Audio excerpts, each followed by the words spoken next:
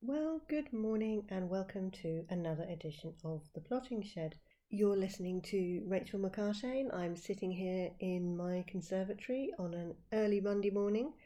My apologies to those of you who wanted me to post on Friday, who were expecting one on Friday. Didn't get round to it, but then the world is rather turned upside down right now. It's all a bit bizarre, isn't it? It's all a bit weird. I hope you are all staying home. I hope you and your family are all staying safe. We will get past this, and thank goodness for gardens. I'm just sitting here at the moment. I've got a tribe of blue tits all hopping around in the olive tree. It made me think about what I was going to sort of podcast about, which is right now, obviously, our gardens are so important. They really are a lifeline for all of us to just get outside and enjoy being outside, even though we can't go outside and do things. And gardens are, they're an extension of our homes.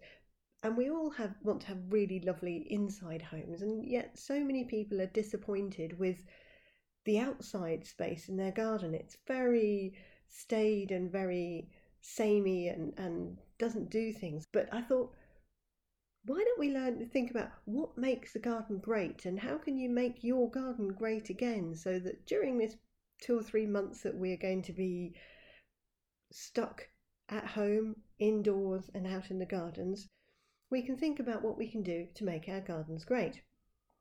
So what does make a garden great? I mean, we all, when we were able to go out, people would go to parks and we'd go to National Trust homes, or you see pictures in magazines or look online, or there are television programs of garden design, and you see the most amazing looking gardens. But are they great? What makes those gardens great? What is it about those spaces that we see and we think, oh, wouldn't it be lovely if I had a garden like that, or I had a place like that? So what is it that actually makes that garden a great one? Is it the design of it? All the amount of money that's been spent on using this marble or these beautiful paving slabs? Or is it the complexity of the planting or the density of the planting? Is it the fact that they're huge, they're big? Is that what makes them great? Well, I don't think so, really. It certainly makes them impressive, but I don't think it makes them necessarily great, because my definition of what a great garden is not about what it looks like. It's not about how much you've spent making it. It's not about the size of it.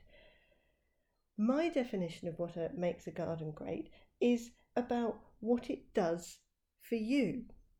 Now, if you think about it, let's just say you go to one of these parks, or we go to these stately homes, or you go to these sort of open gardens, and they're beautiful and they're amazing, and people have spent thousands of hours and thousands of pounds usually creating beautiful spaces for us to walk into. But you only ever occupy a very small part of that garden at any one point in time. So if it's a garden of 10 acres, you're still only ever occupying a very tiny space as you move through it. So if you think about it, it is on the micro scale, not the macro scale, that makes the garden great. The part of the garden that you are in at the time that you are in it has to do something for you. And it doesn't matter how big the rest of the garden is. If you're walking through that great big garden and getting nothing from it, it's not interesting you, it's not engaging you, it's not making you feel anything, then that small part of the garden in that great big garden isn't good. If you're thinking about what can make a garden great and looking at your garden, it's about what your garden does for you and in that small space. So it doesn't matter how big or small your own personal outside space is. It is what the space does for you that makes it great.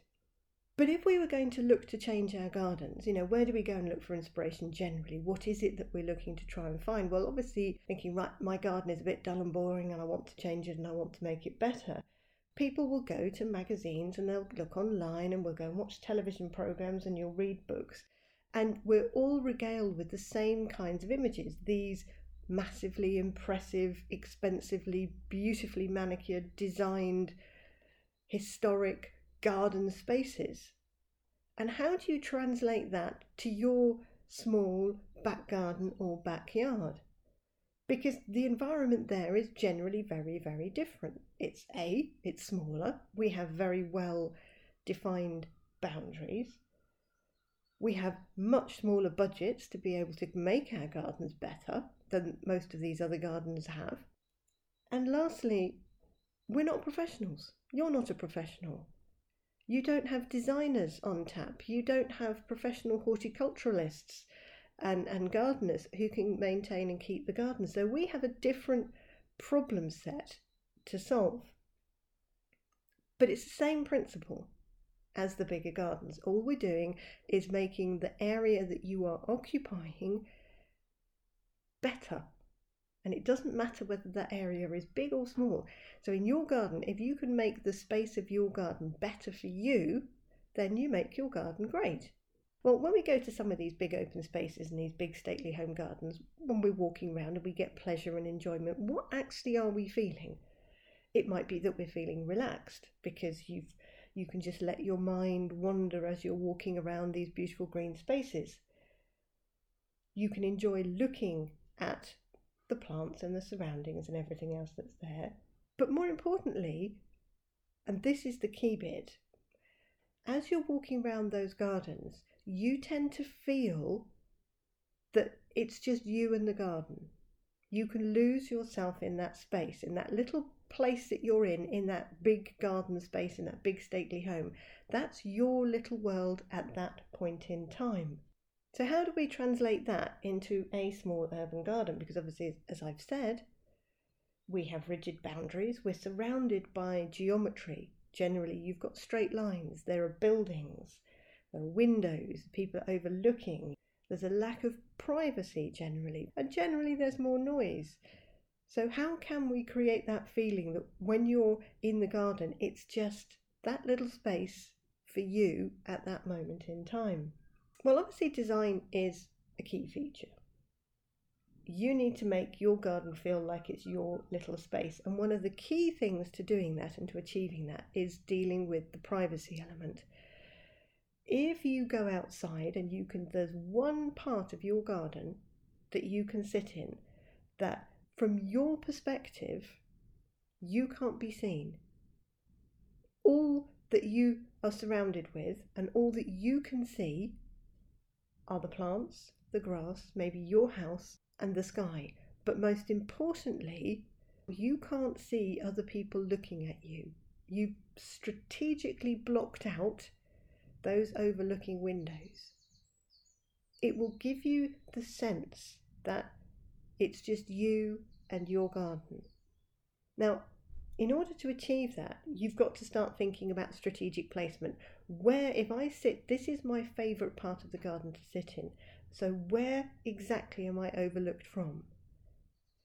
And we're not talking about creating 4 big green castle walls here to hem yourself in. This is about strategic placement. What can I put to block that window over there, maybe that window over there, and that bit there where the neighbours can see through the fence? So that when I sit here in this part of my garden, I feel totally private and I feel that this is just my little moment.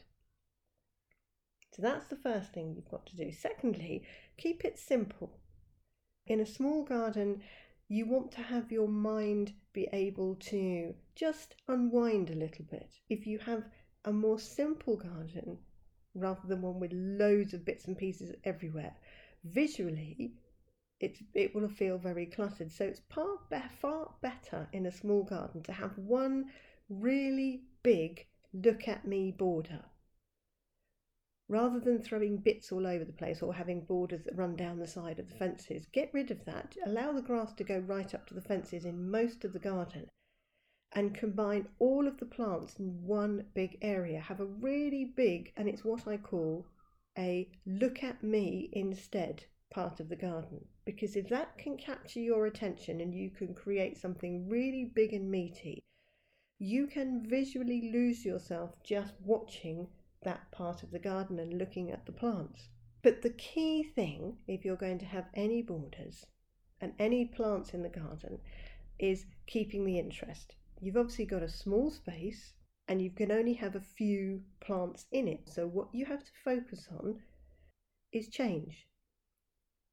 You have to have something to look forward to in the garden, because something will change. You've planted lots of shrubs in the garden because shrubs are low maintenance. Well, yes, they are, but they don't do much, do they? They just sit there like great green blobs. There's nothing to capture your attention. Anything that goes in your garden, you need to think, how is this going to change over the seasons? Will the leaf change colour in the autumn or the fall? Will it flower? How is it going to interest me? What's it going to do? And if it doesn't flower, grow something through it that will flower. But what you've got to do is think for each plant, how are you going to interest me this year? And if it doesn't do anything, it just sits there, should you have it in your garden? Because it's taking up a lot of visual space and it doesn't do anything. Change is really, really important. One of the other things that keeps our attention and allows us to mentally lose ourselves in a space is movement. So let me just take you somewhere else. Imagine right now we were sitting in a huge plain just of grass, absolutely nothing but the grass. There's no trees, there's no nothing from horizon to horizon. What are you going to look at? What will capture your attention? And there are two things. The first will be probably you start watching the clouds whizzing across the sky. And secondly, you probably watch the wind moving the grass. That's what will hold your attention. You'll watch the movement in the space that you're in. So if you go in your garden now, how much moves? What's dancing in the wind? Anything? So that's key. You need plants in the garden that will dance. They have to move because it contrasts with all of the hard structures around you. The fences don't move. Buildings don't move. The only thing that moves in your garden are the plants. If you get lots and lots of movement, I can guarantee you it will spark your interest. But there's one other way that you can add movement to the garden, and that's to add wildlife. Everything moves. Birds fly in, creatures fly in, insects fly in. In a small space, if you can make it hum and buzz with life, you will have the interest, you will have the change, you will have that sense of losing yourself in a very small space because you are watching something intently. You're watching the butterfly land on the flowers, you're watching the bees hop from plant to plant to plant. If you have a slightly bigger area, you might be able to get toads in the garden, you might be able to attract hedgehogs, you might be able to attract smaller predators, all of which bring your garden to life.